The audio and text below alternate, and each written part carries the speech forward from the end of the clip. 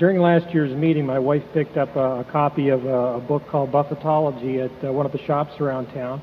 That is written by Mr. Buffett's former daughter-in-law. A very well written book, very interesting, and it attempts to outline the Warren Buffett approach to investing.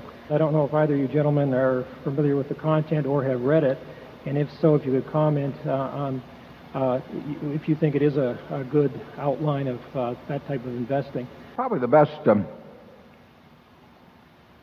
I would say that the most representative book on my views is the one that Larry Cuningham has put together, because he essentially has taken my words and rearranged them in a more order. He's taken them from a number of years, and what he has put together there best represents my views.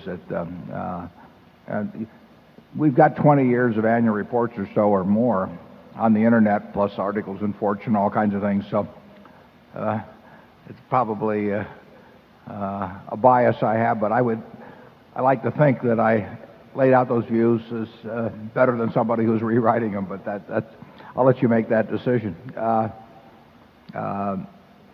I do think Larry's done a very good job of taking a number of those reports and rearranging them by topic in a way that makes it a lot easier to read than trying to go through year after year.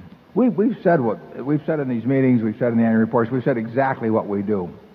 And some of the books, I would say, try to take that, and because people are looking for mechanistic things or formulas or whatever it may be, they may try to hold out that there's some secret beyond that, but I don't think there probably is. And Charlie? You've read the books? Oh, I skimmed that book.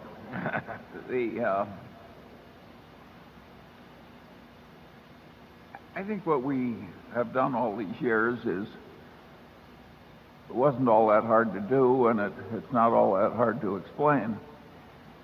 All that said and done, I think a lot of people just don't get it.